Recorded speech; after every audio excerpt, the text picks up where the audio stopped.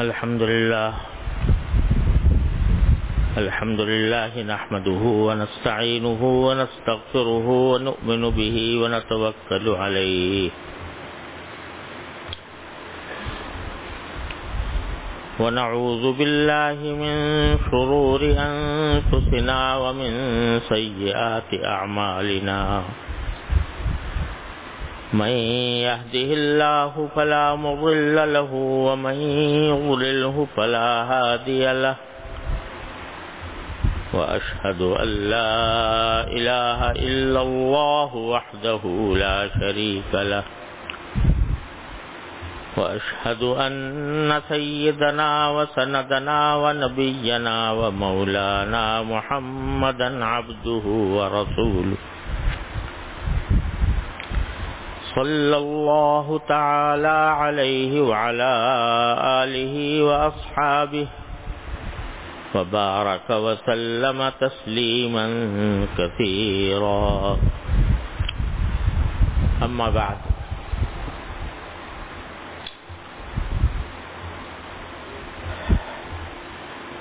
ہمارا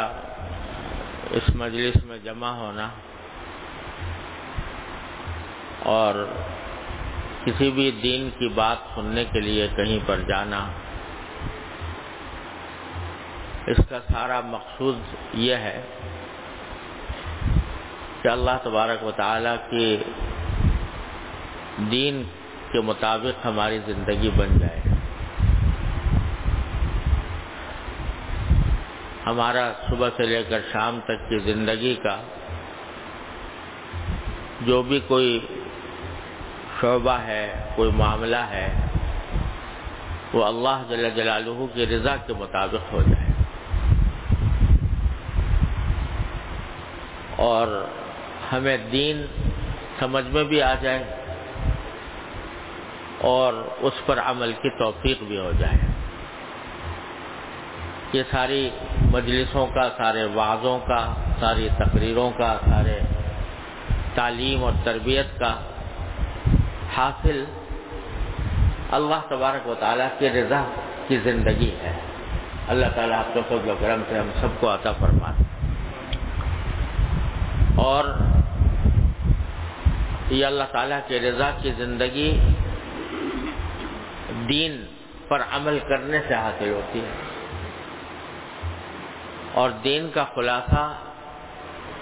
اگر دیکھا جائے تو یہ ہے کہ اللہ تبارک و تعالیٰ نے جو حقوق ہمارے اوپر عائد فرمائے ہیں، ان حقوق کو شریعت کی مقرر کردہ حدود کے اندر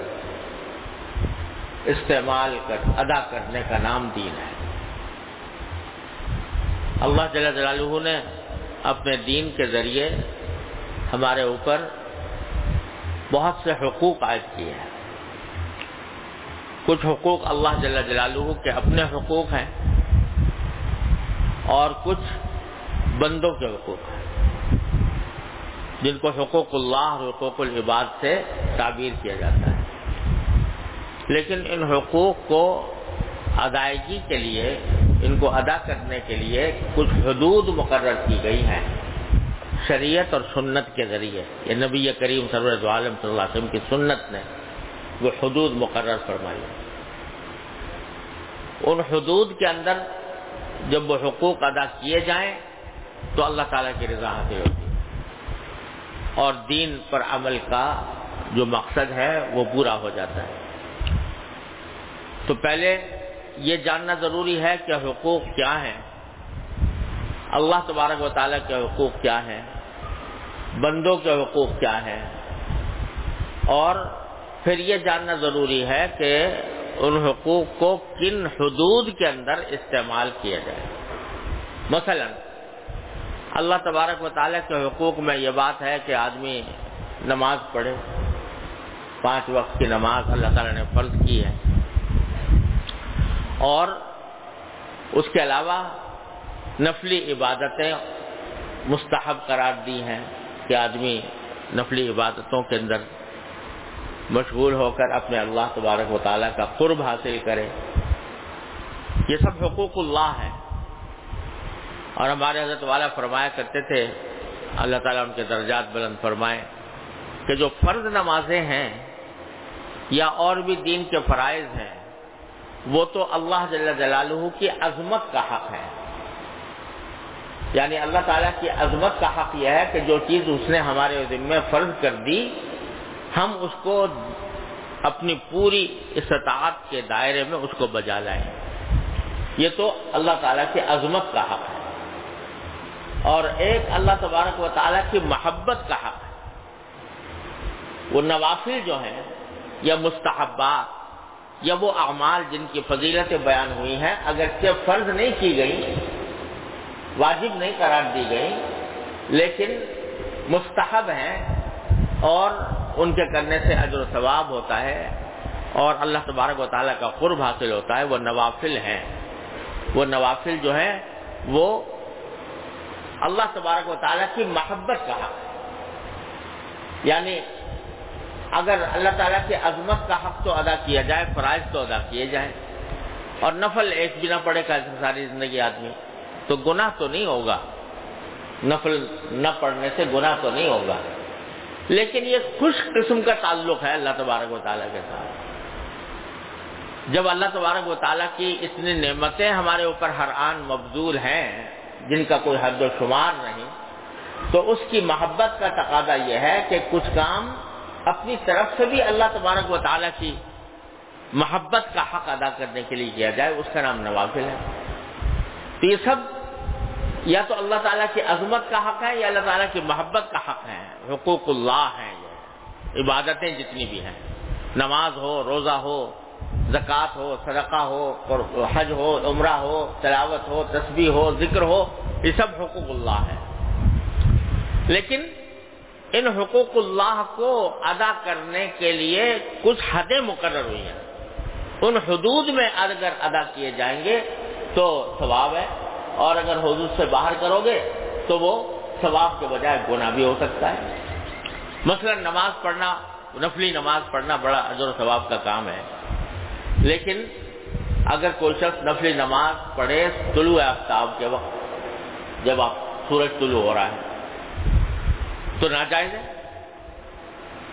حالانکہ وہ کھڑا ہو کر اللہ تبارک و تعالیٰ ہی کی عبادت کر رہا ہے، اللہ تعالیٰ کا ذکر کر رہا ہے، اللہ تعالیٰ کے آگے رکوع کر رہا ہے، سجدے کر رہا ہے،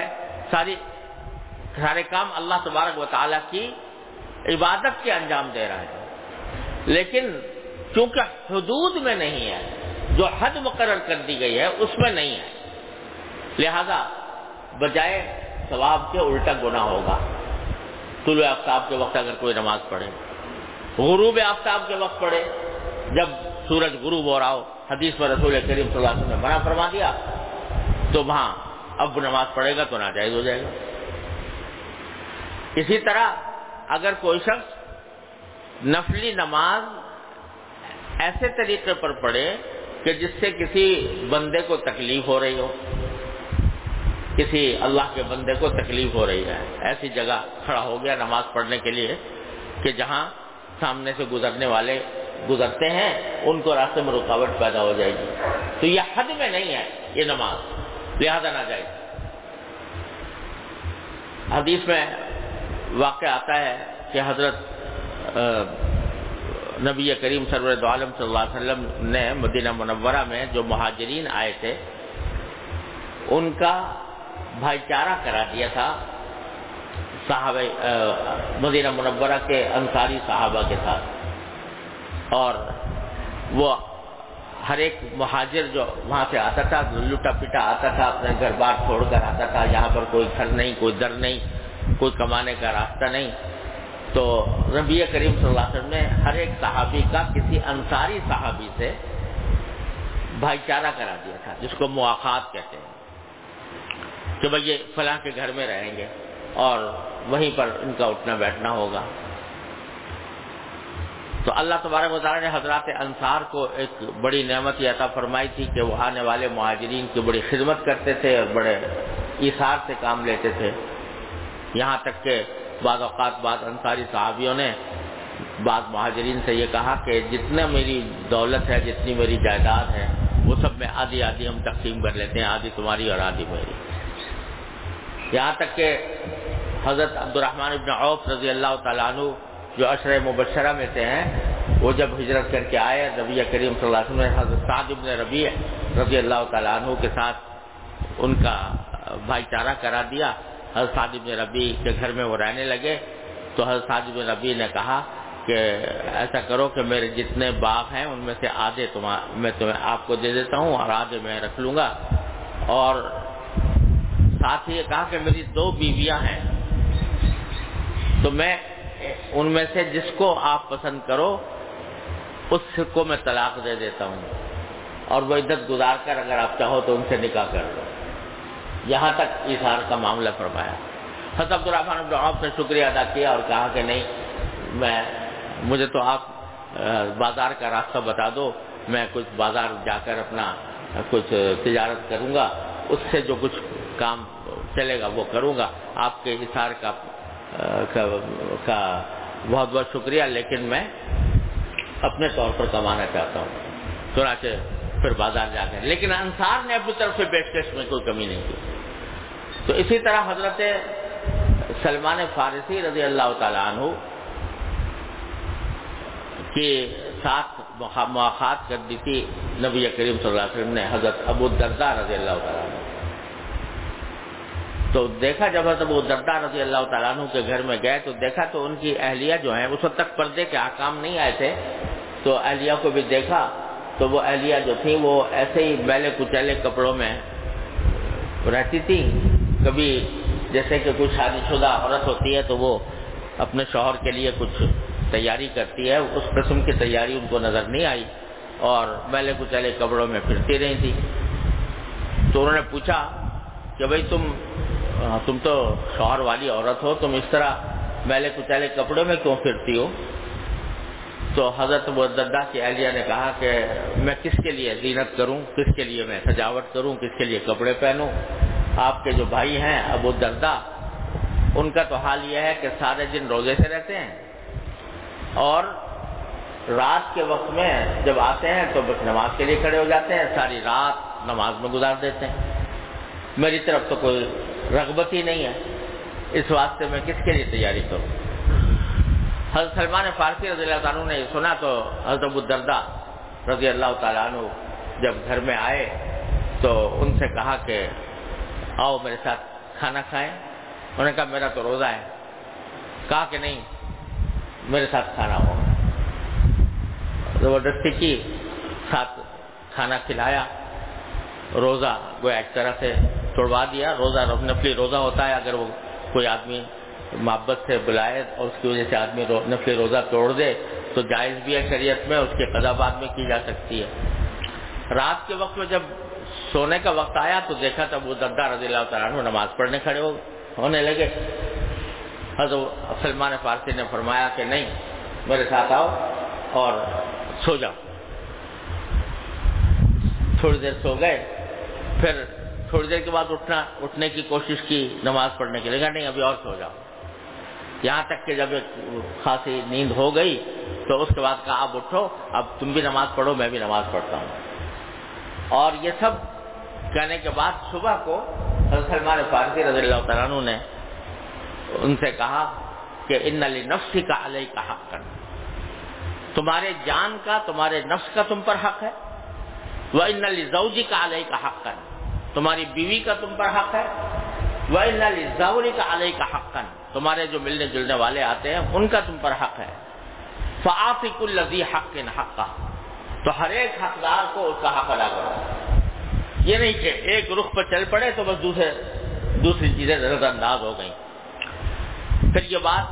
حضرت سلمان فارسی رضی اللہ عنہ نے جو بات کہی تھی وہ حضرت نبی کریم سرور عالم صلی اللہ علیہ وسلم کے پاس پہنچی کہ سلمان نے کہا، تو آپ نے فرمایا صدق سلمان، سلمان نے سچی بات کی۔ تو رسول کریم صلی اللہ علیہ وسلم نے تصدیق فرما کر اس بات کی کے اوپر مہر توثیق ثبت کر دی کہ بظاہر تو ساری رات کھڑے ہیں اور اللہ تعالیٰ کی عبادت کر رہے ہیں، حق اللہ ادا کر رہے ہیں، اللہ تعالیٰ کی محبت کا حق ادا کر رہے ہیں، لیکن چونکہ حدود میں نہیں ہے لہذا وہ عبادت معتبر نہیں، اور اس کو منع فرمایا نبی. حضرت عبداللہ بن عمرو بن العاص رضی اللہ عنہ کے ساتھ بھی اسی طرح کا واقعہ ہوا تھا, اور نبی کریم صلی اللہ علیہ وسلم نے ان سے بھی یہ بات فرمائی کہ تم یہ نہیں کر سکتے. تو ہر ایک کا حق اس کی حدود میں رہ کر انجام دیا جائے تو شریعت اور سنت کا تقاضا پورا ہوتا ہے. یہ ہمارے حضرت والا حضرت عارفی قدس اللہ تعالیٰ سرہ فرمایا کرتے تھے کہ شریعت نام ہے تمام تر حقوق کا, یعنی حقوق اللہ اور حقوق العباد, اور سنت نام ہے ان حقوق کو ادا کرنے کی حدود کا کہ کن حدود میں ان کو ادا کیا جائے, اور طریقت نام ہے ان حدود کی حفاظت کا, حفظ حدود. یعنی یہ تصوف اور تربیت اور تزکیہ یہ نام ہے حدود کی حفاظت کا کہ کس طرح ان حدود کی حفاظت کی جائے. تو یہ حدود کا سمجھنا اور حدود کی حفاظت کرنا یہ عام طور سے بغیر اللہ والوں کی صحبت کے حاصل نہیں ہوتا. آدمی افراط اور تفریط میں پڑا رہتا ہے, کبھی کسی چیز میں افراط ہو گئی, کبھی کسی چیز میں تفریط ہو گئی, اسی میں آدمی جو ہے وہ گمراہی کے اندر پڑا رہتا ہے. لیکن جب بزرگوں کی صحبت میں یہ چیز حاصل ہوتی ہے, اللہ والوں کی صحبت سے یہ چیز حاصل ہوتی ہے کہ کون سا کام کس درجے میں کن حدود کے اندر رہ کر کیا جائے, وہ حدود جب متعین ہو جاتی ہیں, اور اس حدود کو متعین کرنے کے لیے آدمی جو ہے وہ اس کا حفاظت کرنا سیکھتا ہے بزرگوں کے طرز عمل سے. جب صحبت جو کہا جاتا ہے کہ صحبت بزرگوں کی صحبت, وہ اس لیے کہ بزرگوں کی صحبت سے ان حدود کا پتہ لگتا ہے, ان کے طرز عمل سے پتہ لگتا ہے, ان کے کرنے کے انداز سے پتہ لگتا ہے کون سا کام کس درجے میں کس حد تک کیا, کتنا کس جگہ پر سختی کرنا چاہیے, کس جگہ نرمی کرنی چاہیے, کس جگہ اعتدال سے کام لینا چاہیے. یہ ساری باتیں بزرگوں کی صحبت سے حاصل ہوتی ہیں. اور اسی لیے ہمارے تمام اکابر کا اس پر بڑا زور رہا ہے کہ آدمی صرف کتاب کے ذریعے علم حاصل کر کے فارغ نہ ہو, بلکہ اس کے بعد کسی اللہ والے کی صحبت اختیار کرے اور اس صحبت کے ذریعے سیکھے کہ اس کے طرز عمل کو دیکھے صبح سے لے کے شام تک. حضرات صحابہ کرام رضی اللہ تعالیٰ مجمعین نے کس طرح نبی کریم صلی اللہ علیہ وسلم سے علم حاصل کیا کہ کوئی کتابیں باقاعدہ نہیں پڑھی تھی, کوئی نصاب نہیں تھا, کوئی باقاعدہ ایسا اس طرح کا سلسلہ نہیں تھا کہ فلاں گھنٹے میں فلاں چیز کا درس ہوگا, فلاں گھنٹے میں فلاں چیز کا درس ہوگا. لیکن بس وہاں پر نبی کریم صلی اللہ علیہ وسلم کی خدمت میں اور صحبت میں حاضر تھے, سرکار دو عالم صلی اللہ علیہ وسلم کی زیارت کر رہے ہیں, آپ کے طرز عمل کو دیکھ رہے ہیں, کس طرح آپ اٹھتے ہیں, کس طرح بیٹھتے ہیں, کس طرح لوگوں سے ملتے ہیں, کس طرح نماز پڑھتے ہیں, کس طرح لوگوں کے ساتھ معاملات کرتے ہیں, کس طرح معاشرت کا اخلاق ہے. آپ یہ دیکھ کر ان اخلاق کو اپنے اندر جذب کیا حضرات صحابہ کرام رضی اللہ تعالیٰ عنہ مجمعین نے. اس کے نتیجے میں دین کا پورا علم اپنے پورے عمل کے ساتھ اور اس کی تاریخ حدود کے ساتھ ان کی طرف منتقل ہوا. تو یہ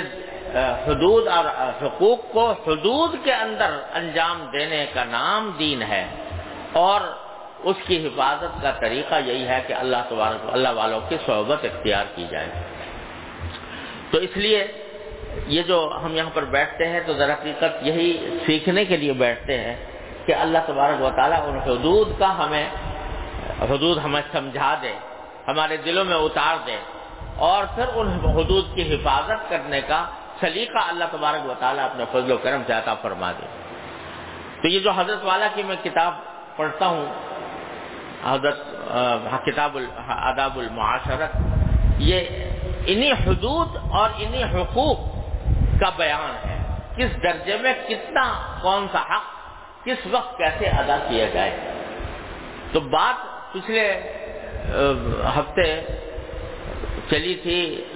قرض کے آداب کی اور اس کے احکام کی. تو حضور اقدس نبی کریم سرورت عالم صلی اللہ علیہ وسلم نے اپنی احادیث کے ذریعے یہ بات واضح کی ہر مسلمان کے لیے کہ قرض اپنے ذمے لینا یا ادھار لینا یہ بہت ہی شدید ضرورت کے بغیر انسان کو اس میں مبتلا نہیں ہونا چاہیے، کیونکہ رسول کریم صلی اللہ علیہ وسلم نے فرمایا کہ نفس المؤمن معلقۃ بدینہ حتی یقضى عنہ، کہ مومن کی جان لٹکی ہوئی ہوتی ہے اس کے دین میں. دین کے اندر مطلب ہے ادھار اس کے ذمہ ہے، کوئی قرض ہے یا کسی سے کوئی معاملہ کیا ہے، کوئی چیز خریدی ہے، اس کو پیسے ادھار دینے ہیں، تو وہ دین کے اندر انسان کی جان لٹکی ہوئی ہوتی ہے جب تک کہ وہ ادا نہ ہو جائے، وہ دین ادا نہ ہو جائے. تو اس لیے آپ نے بہت ہمت شکنی فرمائی اس بات کی کہ کوئی آدمی اپنا دیندار بنے کسی کا، اور اتنی ہمت شکنی فرمائی کہ بسا اوقات جب کسی کا انتقال ہوتا اور نبی کریم سرورت عالم صلی اللہ علیہ وسلم کے سامنے جنازہ لایا جاتا نماز جنازہ ادا کرنے کے لیے، تو آپ پوچھتے تھے کہ بھئی اس کے ذمے کوئی دین تو نہیں تھا، یعنی کوئی قرضہ تو نہیں تھا اس کے ذمے کہ اس کو دینا ہو. اگر پتہ چلے کہ قرضہ تھا تو پوچھتے کہ اس نے اتنا مال چھوڑا ہے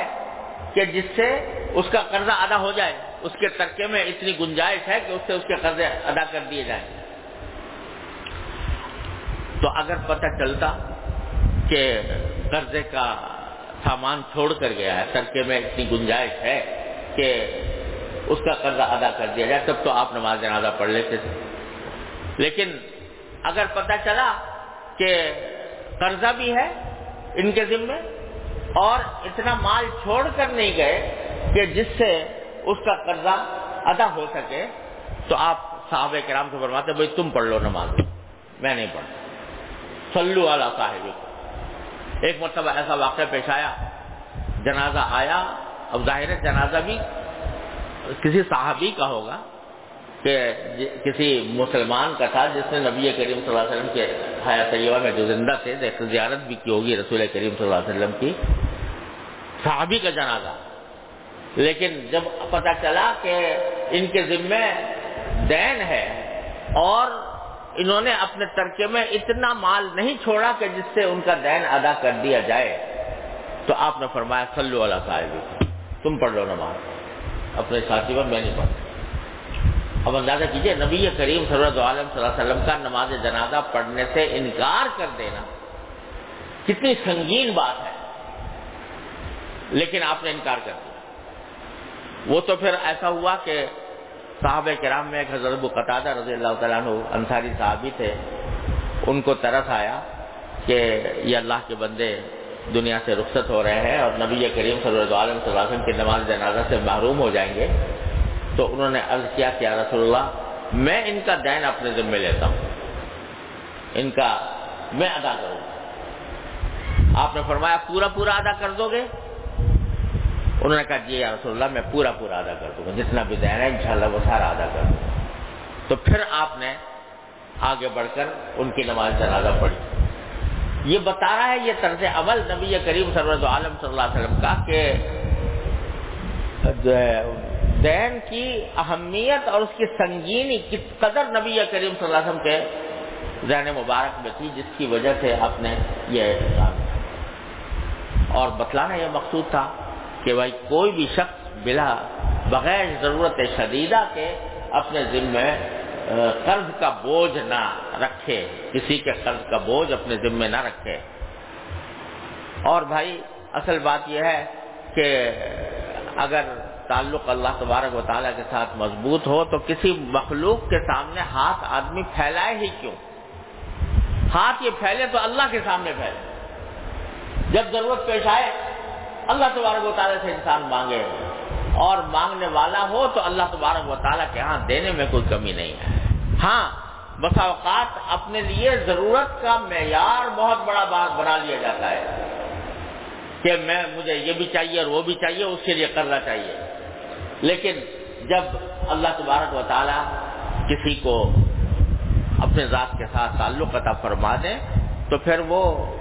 مانگتا اللہ تعالی سے ہے. ہمارے حضرت والا فرمایا کرتے تھے کہ سارے قرآن کریم کا خلاصہ سورہ فاتحہ ہے. سورہ فاتحہ کا خلاصہ ایاک نعبد و ایاک نستعین. یہ سکھایا ہے کہ جب کوئی مشکل پیش آئے، جب کوئی مسئلہ درپیش ہو، جب کوئی چیز تمہیں مانگنی ہو تو مخلوق سے مانگنے سے حتی الامکان پرہیز کر کے مانگو مجھ سے. ایاک نعبد و ایاک نستعین، اے پروردگار ہم آپ ہی کی عبادت کرتے ہیں، آپ ہی سے مدد مانگتے ہیں. یہ سکھایا ہے اللہ تبارک و تعالیٰ نے اس سورہ فاتحہ کے اندر. تو جب کبھی ضرورت پیش آئے تو آدمی اللہ تعالیٰ سے مانگے، اللہ تبارک و تعالیٰ کی بارگاہ میں اپنا ہاتھ پھیلائے. مخلوق کے سامنے ہاتھ پھیلانے سے حتی الامکان پرہیز کرے. اور اگر کبھی فرض کرو ضرورت پیش آ ہی گئی تو ناجائز تو نہیں ہے، تو کسی ایسے شخص سے قرض مانگے جیسے کہ حضرت والا حضرت ثانی رحمۃ اللہ نے فرمایا تھا کہ جس کے بارے میں یہ خیال ہو کہ یہ قرض دینے میں اس کے ذہن پر کوئی بوجھ نہیں ہوگا، کوئی بوجھ نہیں ہوگا اور یہ خوش دلی سے دے دے گا، اس وقت اس سے مانگے. اب یہاں بھی ذرا سمجھنے کی بات ہے کہ حدود یہاں پر بھی ہے. ویسے تو حکم یہ ہے کہ قرض مانگنا اچھی بات نہیں ہے، قرض دار بننا اچھی بات نہیں ہے. لیکن فرض کرو ایسی نوبت آ گئی کسی کی کے ساتھ کہ گھر میں بیوی بچے بھوکے مر رہے ہیں اور خود بھی اضطرار کی حالت میں ہے اور کہیں سے قرضہ بغیر کسی اس کے بوجھ کے کوئی شخص دینے کی پوزیشن میں ہے، تو اپنی جان بچانے کے لیے، اپنے بیوی بچوں کی جان بچانے کے لیے قرض مانگنا اس صورت میں واجب ہو جائے گا، فرض ہو جائے گا کہ اگر یہ کالوں کو میں قرض نہیں لوں گا اور بچوں کے بھوک کا انتظام نہیں کر سکوں گا، یہ بھوکے مر جائیں گے، تو اس کے ذمہ واجب ہے کہ وہ قرضہ لے. لیکن جہاں ایسی صورت نہ ہو، جہاں آدمی برداشت کر سکتا ہو، اس کے بچے برداشت کر سکتے ہو، تو آدمی بہتر یہ ہے کہ کسی کے سامنے دست سوال دراز نہ کرے اور قرض نہ لے. لیکن اگر لے لیا تو لینے کے بعد پھر حضرت والا فرماتے ہیں کہ ہر وقت اس کی ادائیگی کی فکر رکھے، بے فکر ہو کر نہ بیٹھے. اور اس صورت میں جب فرض کرو کسی کا قرضہ ہمارے ذمے ہے تو جیسا میں نے پچھلے ہفتے بھی عرض کیا تھا کہ کسی کو ہدیہ دینا، تحفہ دینا ناجائز ہے. تمہارے ذمے ایک فرض ہے، دوسرے شخص کا قرض تمہارے ذمے واجب ہے، تو پہلا کام تمہارا اس کو ادا کرنے کا ہونا چاہیے، اس کے بعد پھر دوسروں کا حق آتا ہے. اب بسا اوقات یہ ایسا ہوتا ہے ہمارے معاشرے کے اندر کہ آدمی مقروض ہے، اچھا خاصا قرض اس کے اوپر چڑھا ہوا ہے، اب کئی شادی بیاہ ہو رہی ہے اور اس کے اندر بس یہ ہدیہ تحفہ دینا بڑا لازمی ہے، بڑا ضروری سمجھا ہوا ہے، تو دوسرا وہ ہدیہ تحفہ دے گا، چاہے نقد کی شکل میں، چاہے کوئی بازار سے کوئی چیز خرید کر. تو یہ میں اس کو بالکل ناجائز سمجھتا ہوں کہ جبکہ ایک آدمی کے ذمے قرض ہو اور وہ قرض تو ادا نہ کرے، جس کا قرض ہے اس کو ادا نہ کرے اور لوگوں کو ہدیہ تحفہ دیتا پھرے، یہ ناجائز. کیوں؟ ہدیہ تحفہ دینا کوئی فرض نہیں، لیکن قرض کا واپس کرنا فرض ہے، قرض کا واپس کرنا ضروری ہے، اس کا پہلے انتظام کرے. اور وہ قرض ضروری نہیں کہ کسی اجنبی کا ہو. شریعت نے ہمیں حکم یہ دیا ہے کہ آپس میں رہو تو بھائیوں کی طرح، لیکن معاملات اجنبیوں کی طرح کرو، معاملات اجنبیوں کی طرح کرو. باپ بیٹے کے درمیان تعلق ہے، بھائی بھائی کا ہے، بھائی بہن کا ہے، عزیز رشتے دار کا ہے، کوئی بھی ہو، لیکن اگر اس کا قرض ہے تو پہلے اس قرض کی ادائیگی کی فکر کرے اور اس کے بعد پھر دوسروں کو دیکھے. اگر قرض کی ادائیگی کیے بغیر کسی کو ہدیہ دے دیا، تحفہ دے دیا تو بالکل ناجائز ہے. نبی کریم سرور عالم صلی اللہ علیہ وسلم نے ایک مرتبہ ایک صاحب کے بارے میں پتہ چلا تھا کہ انہوں نے جو کچھ مال تھا اپنا سارا وہ صدقہ کر دیا. تو آپ نے اس کی اجازت نہیں دی اور فرمایا کہ اس کے اندر ورثہ کا تمہارے ورثہ کا حق ہے، لہذا ان کے صدقے کو باطل کر رسول کریم صلی اللہ علیہ وسلم نے۔ تو اس لیے یہ حدود ہیں جن کو نظر انداز کرنے کی وجہ سے ہمارے معاشرے میں بگاڑ پیدا ہوا ہے۔ جو کوئی بھی کسی کی دینداری ہو تو اس کو ادا کرنے کی فکر سب سے پہلے ہونی چاہیے، اور پھر حدیث میں نبی کریم صلی اللہ علیہ وسلم نے یہ بھی سکھایا کہ جب تم ادا کرنے جاؤ تو ادا کرنے کے لیے کسی کا قرضہ ادا کرنے کے لیے جاؤ تو اس کو دعا بھی دو، اور فرمایا کہ اس کا قرضے کا حق یہ ہے کہ جس نے قرضہ دیا تھا اس کی تعریف کرو اور اس کے حق میں دعا دو۔ تو رسول کریم صلی اللہ علیہ وسلم نے دعا کو کہا کہ بارک اللہ علیک، ایسے موقع پر فرمانا چاہیے اللہ تعالیٰ تمہارے رزق میں اور زیادہ برکت عطا فرمائے۔ لیکن جیسا شریعت کا مزاج یہ ہے کہ ہر ایک شخص سے اس کے اپنے فرائض کے سلسلے میں گفتگو کرتی ہے، ہر ایک شخص سے خطاب اس کے اپنے فرائض سے متعلق ہوتا ہے۔ آج دنیا ایسی بن گئی ہے کہ ہر ایک آدمی اپنے حقوق کا مطالبہ کرتا ہے، میرا حق یہ ہے یہ مجھے ملنا چاہیے، میرا حق یہ ہے یہ مجھے ملنا چاہیے، لیکن فرائض سے غافل ہے۔ حالانکہ حقیقت میں ایک شخص کا حق دوسرے کا فریضہ ہوتا ہے۔ اگر فریضہ ہر شخص اپنا اپنا ادا کرتا رہے اپنے وقت پر تو کسی کا بھی حق پامال نہ ہو۔ تو شریعت کا مزاج یہ ہے کہ وہ ہر ایک شخص سے اس کے فرائض کی طرف اس کو ہر ایک انسان کو متوجہ کرتی ہے۔ تو مقروض سے تو یہ کہا کہ بھائی ایک طرف تو تم قرضہ لیا نہ کرو حتی الامکان، اگر لے لیا تو ادا کرنے کی فکر کرو، اور اگر مانگنے والا کو تمہارے ساتھ کوئی سختی کا برتاؤ بھی کرے تو اس سختی کے برتاؤ پر صبر کرو، اس کو گوارا کرو، کیونکہ وہ صاحب حق ہے۔ اگر وہ کوئی سختی کا معاملہ کر رہا ہے تو بھی گوارا کرو، اور جب ادا کرو تو شکریہ ادا کرو، اس کے حق میں دعائیں دو۔ اس کو تو یہ خطاب فرمایا، لیکن قرض دینے والے کو جو خطاب فرمایا وہ اس کے مناسب، اس کے فریضے کی بات کی کہ قرض دینا اگر کسی شخص کو ضرورت مند ہے، آپ کو پتا ہے کہ یہ ضرورت مند ہے اور اس کو قرض کی حاجت ہے، آپ قرض ادا کریں، قرض دیں اس کو، اس کی بڑی فضیلت حدیث میں وارد ہوئی ہے۔ بلکہ ایک حدیث میں تو یہاں تک آیا ہے کہ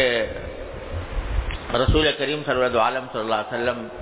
جب معراج پر تشریف لے گئے تو آپ نے فرمایا کہ میں نے وہاں جب جنت کے دروازے پر ایک بات دیکھی لکھی ہوئی، اور وہ یہ بات تھی کہ جب کوئی شخص کسی کو کوئی صدقہ کرے تو اس کو 10 گنا لکھا جاتا ہے، وہ 10 گنا اجر ملتا ہے، اور اگر قرض دے تو 18 گنا ملتا ہے۔ یعنی قرض دینے کا ثواب صدقہ کرنے کے ثواب سے زیادہ لکھا ہوا دیکھا۔ تو رسول کریم صلی اللہ علیہ وسلم نے پوچھا حضرت جبریل امین علیہ السلام سے کہ یہ کیا معاملہ ہے کہ صدقے کا ثواب قرضے سے کم ہے اور قرضے کا زیادہ ہے؟ تو حضرت جبریل امین علیہ السلام نے جواب یہ دیا کہ صدقہ تو کسی بھی شخص کو کیا جا سکتا ہے، آپ کسی کو کریں چاہے اس کو ضرورت ہے یا نہیں ہے، صدقہ کر دیا، لیکن قرضہ تو وہی مانگتا ہے جس کو ضرورت ہوتی ہے، وہ ضرورت کی بنا پر مانگ رہا ہوتا ہے۔ اس واسطے قرضہ دینے کا ثواب 18 گنا اور صدقے کرنے کا ثواب 10 گنا۔ یہ حدیث آئی ہے، اگرچہ حدیث سند کے اعتبار سے اتنی مضبوط نہیں ہے، ضعیف کہا ہے محدثین نے اس کو، لیکن بہرحال قرضہ دینے کا ثواب بھی صدقے جیسا ہے۔ بلکہ ایک حدیث میں یہاں یہ آیا کہ اگر کوئی شخص کسی کو 2 مرتبہ قرضہ دے تو اس کے اوپر اس رقم کے صدقہ کرنے کا ثواب اس کو مل جاتا ہے، گویا اس میں قرضے کے ثواب کو آدھا قرار دیا صدقے کے مقابلے میں۔ یہ حدیث مستند ہے، بزرگوں نے اس کو تسلیم کیا ہے. تو بہرحال قرض دینے کا ثواب، قرض دینے والے کو یہ کہا کہ تم دو گے تو تمہیں ثواب ملے گا، اور ساتھ میں اس کو یہ تاکید فرمائی کہ اگر کوئی قرض دے تو اس قرض دینے والے کے اوپر احسان نہ دیتا ہو کہ میں نے تمہیں فلاں وقت قرض دیا تھا. کوئی ایسی بات نہ کرو جس سے اس کو تنگی ہو. اور یہاں تک فرمایا کہ کسی قرض دینے والے کے جس کو قرض دیا اس سے کوئی ایسی منفعت حاصل نہ کرو جس کا تمہیں معمول نہ ہو. مثلا کسی کو قرض دیا اور وہ آپ کی دعوت کرتا ہے، حالانکہ اس سے پہلے دعوت کرنے کا معمول نہیں تھا، دعوت کیا نہیں کرتا تھا، لیکن آپ نے قرض دے دیا تو اسے دعوت کر، یا آپ کے لیے کوئی ہدیہ لے آیا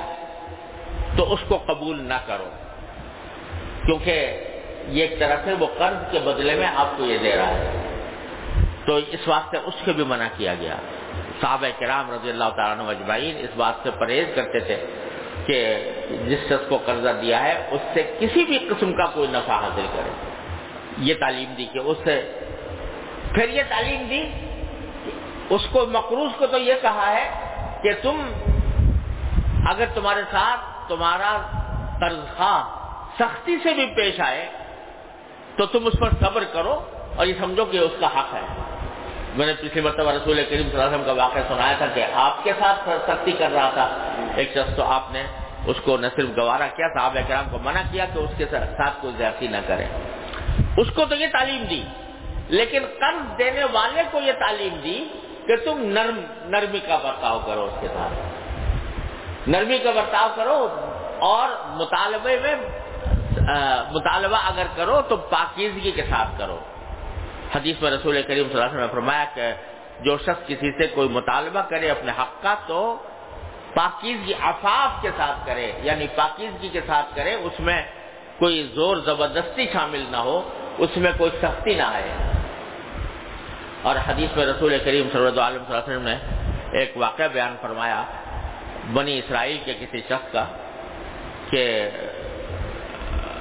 ایک شخص کا انتقال ہوا، اللہ تبارک و تعالیٰ کی بارگاہ میں پیشی ہوئی تو اللہ تبارک و تعالیٰ نے اس کی مغفرت فرما دی. تو مغفرت کرنے کی وجہ یہ بیان فرمائی کہ کانا سمحن اذا باع سمحن اذا اشترى سمحن اذا اقتضى، کہ یہ اس کا معمول یہ تھا کہ یہ سب لوگوں کے ساتھ نرمی کا معاملہ کرتا تھا. اگر کوئی چیز بیچ رہا ہے تو بیچنے میں بھی نرمی کرتا تھا. یہ نہیں کہ مثلا ایک دام لگا دیا کسی چیز کا، بس اس پر اڑ گیا اور اس کو زندگی موت کا مسئلہ بنا لیا اور یہ کہا کہ میں تو اس سے کم میں نہیں دوں گا، بلکہ اگر کوئی ضرورت مند آیا اس کے پیسے کچھ کم کر دیے. سمحن اذا باع، جب بیع کرتا ہے کسی کو کوئی چیز فروخت کرتا ہے تھا تو نرمی کا معاملہ کرتا تھا، یعنی بہت کس کر پیسے وصول نہیں کرتا تھا، بلکہ اگر کسی کے اندر کچھ ضرورت نرمی دیکھی تو اس کے لیے رعایت کرتی. سمحن اذا اشترى، جب کوئی چیز خریدنے جاتا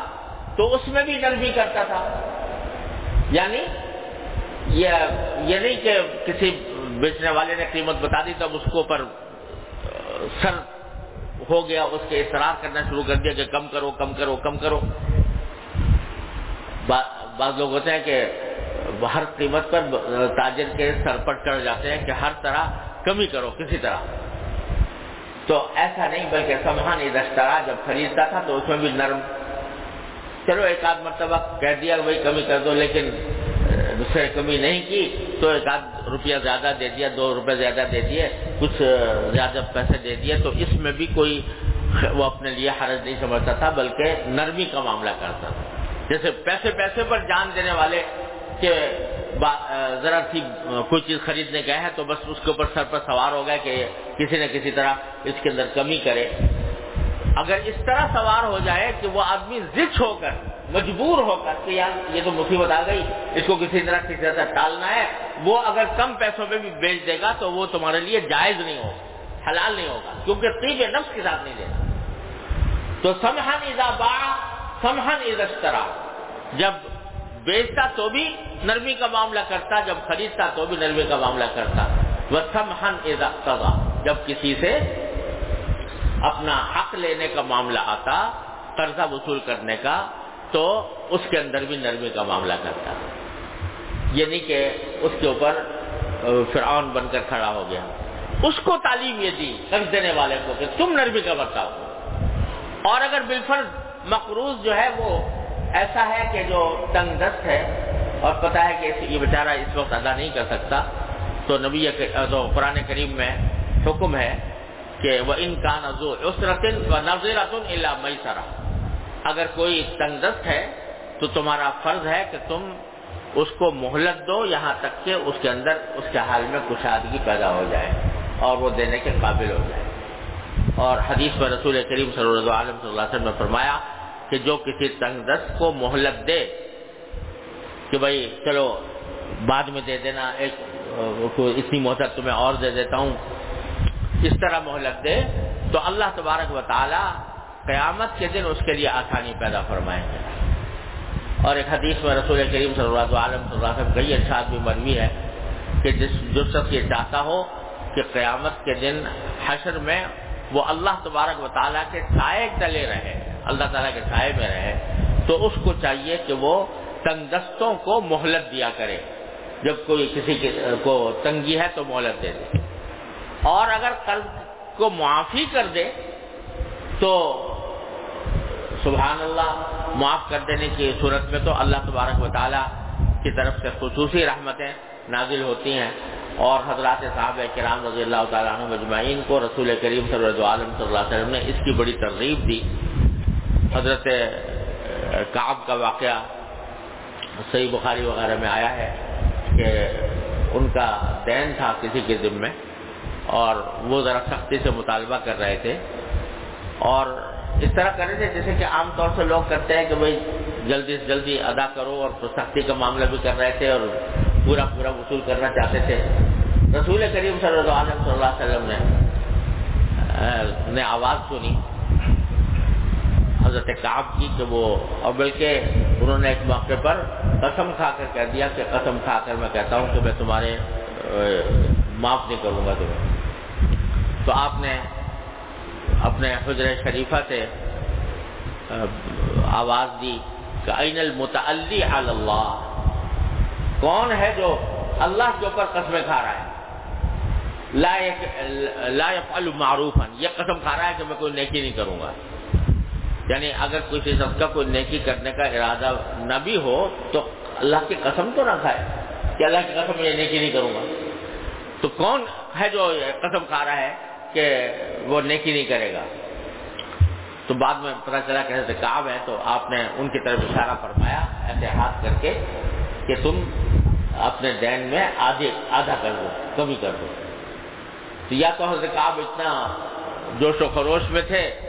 اور زور و شور کے ساتھ مطالبہ کر رہے تھے اور اس کی وجہ سے آواز بھی بلند ہو رہی تھی، لیکن جب رسول کریم سرور دو عالم صلی اللہ علیہ وسلم کا صرف اشارہ دیکھا تو کہا قد فعلت یا رسول اللہ، میں نے چھوڑ دیا رسول اللہ، چھوڑ دیا، آدھا کم کر دیا۔ تو اس طرح شریعت نے ایک طرف مقروض کو اس کے فرائض کی یاد دلائے اور جو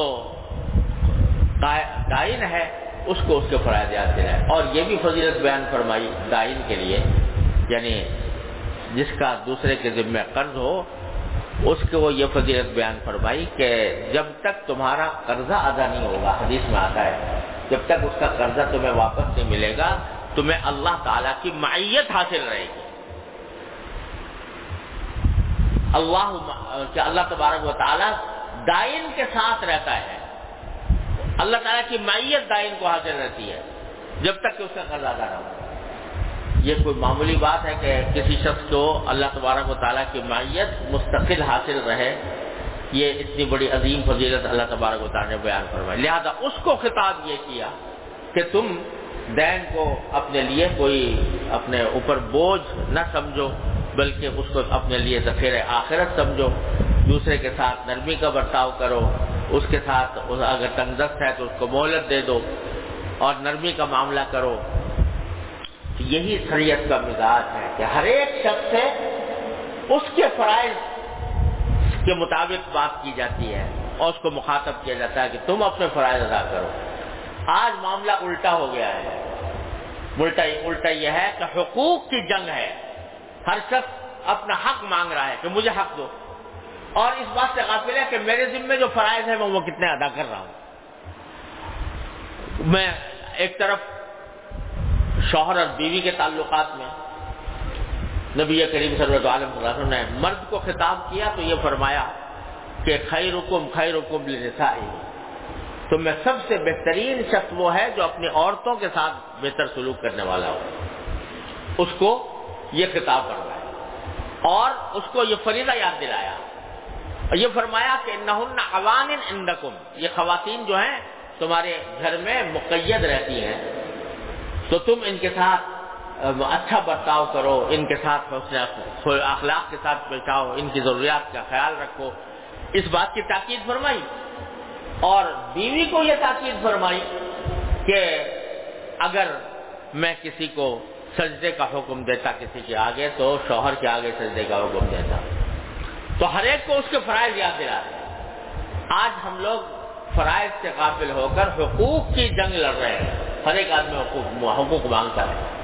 اس کے نتیجے میں، اور فرائض سے غافل ہے۔ فرائض سے غافل ہونے کے نتیجے میں حق کسی کا بھی ادا نہیں ہو رہا، حقوق پامال ہو رہے ہیں۔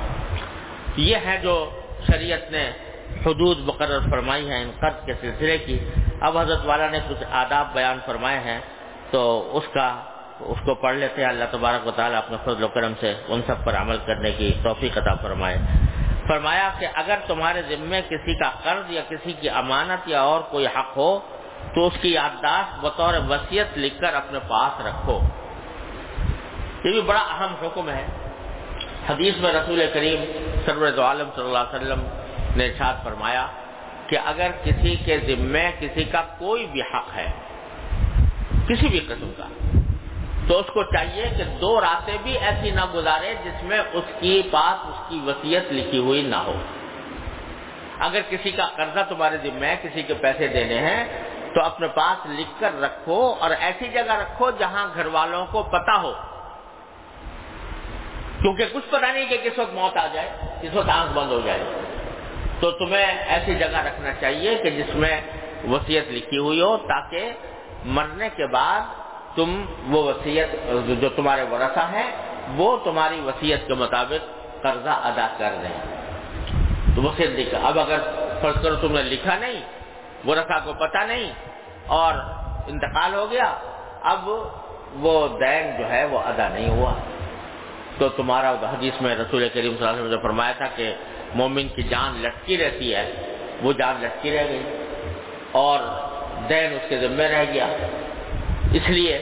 یہ تاکید فرمائی ہے کہ کسی شخص کے لیے بھی جائز نہیں ہے 2 راتیں گزارنا۔ رسول کریم صلی اللہ علیہ وسلم 2 راتیں بھی گزارنا جائز نہیں ہے جب تک کہ وصیت لکھی ہوئی نہ، اگر کسی کا حق ادا کرنا ہے۔ ہاں کسی کا حق ادا کرنا نہیں ہے اور کوئی حق اپنے ذمہ نہیں ہے تو پھر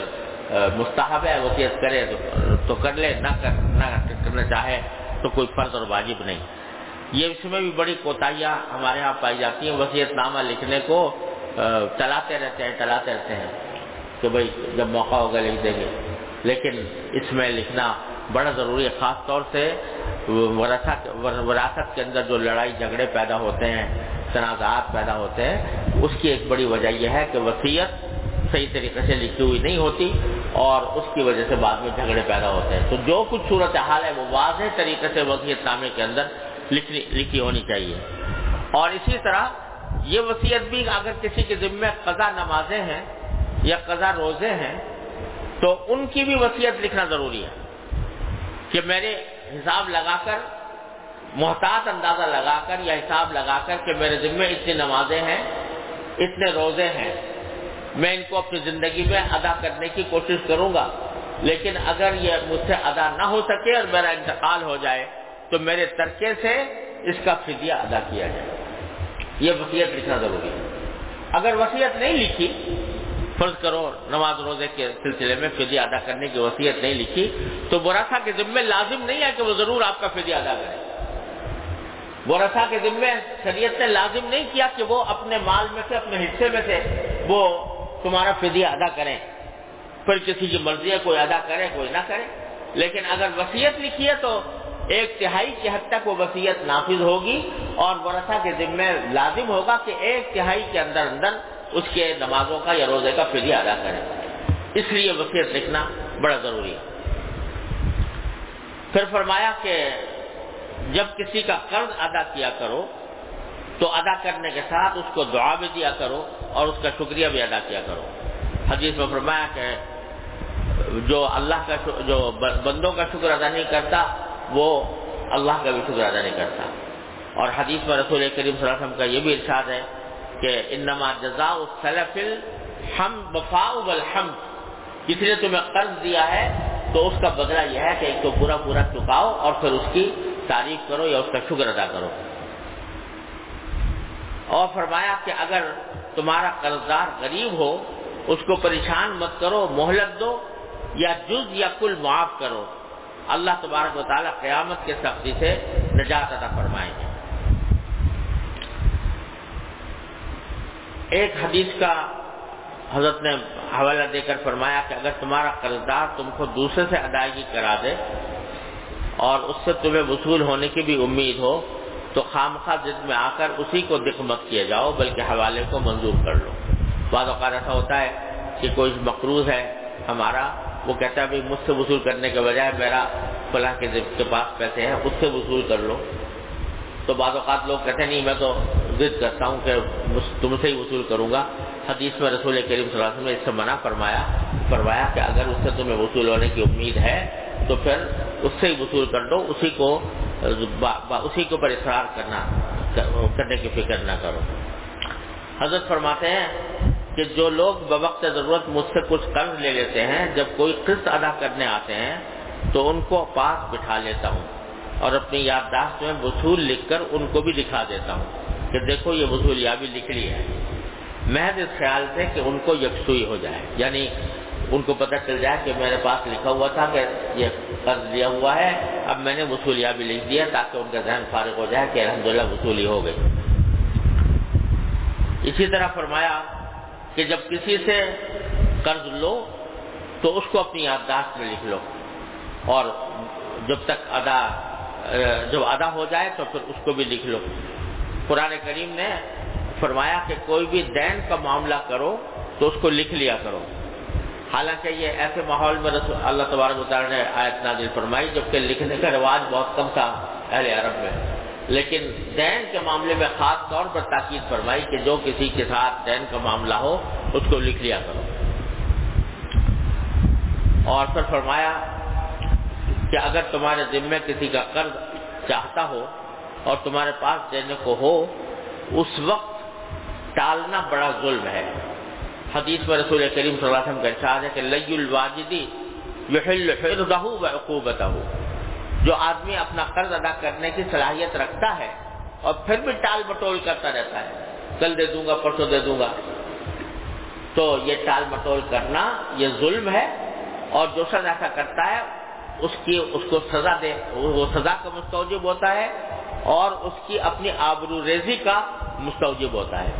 تو ایسا کرنا یہ بالکل حرام ہے۔ جیسے بعضوں کی عادت ہوتی ہے کہ قرض والے کو یا جس کی مزدوری چاہتی ہو اس کو خامخواہ دوڑاتے ہیں، جھوٹے وعدے کرتے ہیں کہ کل آنا پرسوں آنا، اپنے سارے خرچ چلے جاتے ہیں مگر کسی کا حق دینے میں بے پرواہی کرتے ہیں۔ تو یہ ہے وہ بات کہ جس کے بارے میں رسول کریم صلی اللہ علیہ وسلم نے فرمایا کہ لی الواجد یحل عرضہ وعقوبتہ، جس کے پاس ادا کرنے کی صلاحیت ہو پھر بھی ٹال مٹول کرے تو وہ ظلم ہے اور اس کو اس کی آبرو بھی حلال ہے، اس کو سزا دینا بھی حلال ہے۔ اللہ تبارک و تعالیٰ اپنے فضل و کرم سے اپنی رحمت سے ہمیں ان احکام پر عمل کرنے کی توفیق عطا فرمائے۔ اللهم صل على سيدنا مولانا محمد وعلى آل سيدنا محمد كما صليت على إبراهيم وعلى آل إبراهيم إنك حميد مجيد۔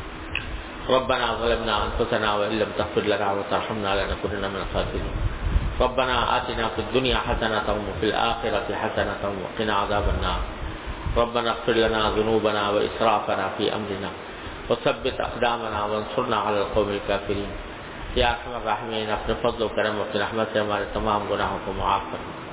یا اللہ ہمارے تمام چھوٹے بڑے اگلے پچھلے خفیہ علانیہ ہر طرح کے گناہوں کو اپنے فضل و کرم سے معاف فرما۔ یا اللہ ہماری مکمل مغفرت فرما دے، یا اللہ ہماری شامت اعمال کو اپنے فضل و کرم سے دور فرما، یا اللہ ہر طرح کے حادثات سے، سانحات سے ہماری حفاظت فرما، یا اللہ ہر طرح کی معصیتوں سے، گناہوں سے، فتنوں سے، یا اللہ ہمارے گھر والوں، متعلقین، احباب سب کی حفاظت فرما، یا اللہ ہم سب کو اپنے دین کی صحیح سمجھ عطا فرما، اس پر عمل کی توفیق عطا فرما، اس پر استقامت عطا فرما، یا اللہ یا رحمان یا رحیم یا کریم اپنے فضل و کرم سے تمام حاضرین اور حاضرات کو ان کے تمام جائز مقاصد میں کامیابی عطا فرما، یا اللہ سب کی پریشانیوں کو دور فرما، سب کی مشکلات کو آسان فرما، یا اللہ یا رحمان یا رحیم اپنے فضل و کرم سے، اپنے رحمت سے ہماری ساری حاجتیں آسانی کے ساتھ، سہولت کے ساتھ یا اللہ پوری فرما دیجیے، یا اللہ ہمارے ملک میں یا اللہ امن و امان قائم فرما دیجیے، بد امنی سے نجات عطا فرما دیجیے، بے دینی سے نجات عطا فرما دیجیے، یا اللہ یا رحمان یا رحیم یا کریم اور یعنی اور فحاشی سے نجات عطا فرما دیجیے، یا اللہ ہمیں اپنے سوا کسی کا محتاج نہ فرمائیے، یا اللہ اپنے سوا کسی کا محتاج نہ بنائیے، یا اللہ ہر طرح کی معذوری اور محتاجی سے ہماری حفاظت فرمائیے، یا اللہ یا رحمان یا رحیم یا کریم نبی کریم سرور دو عالم صلی اللہ علیہ وسلم کی سنتوں پر عمل کی توفیق عطا فرمائیے۔ اللہم انا نسألک من خیر ما سألک منہ عبدک و نبیک سیدنا محمد صلی اللہ علیہ وسلم ونعوذ بک من شر ما استعاذک منہ عبدک و نبیک سیدنا محمد صلی اللہ علیہ وسلم۔ ربنا تقبل منا انک انت السمیع العلیم وتب علینا انک انت التواب الرحیم، وصلی اللہ تعالی علی خیر خلقہ سیدنا مولانا محمد وعلى آلہ واصحابہ اجمعین، آمین برحمتک یا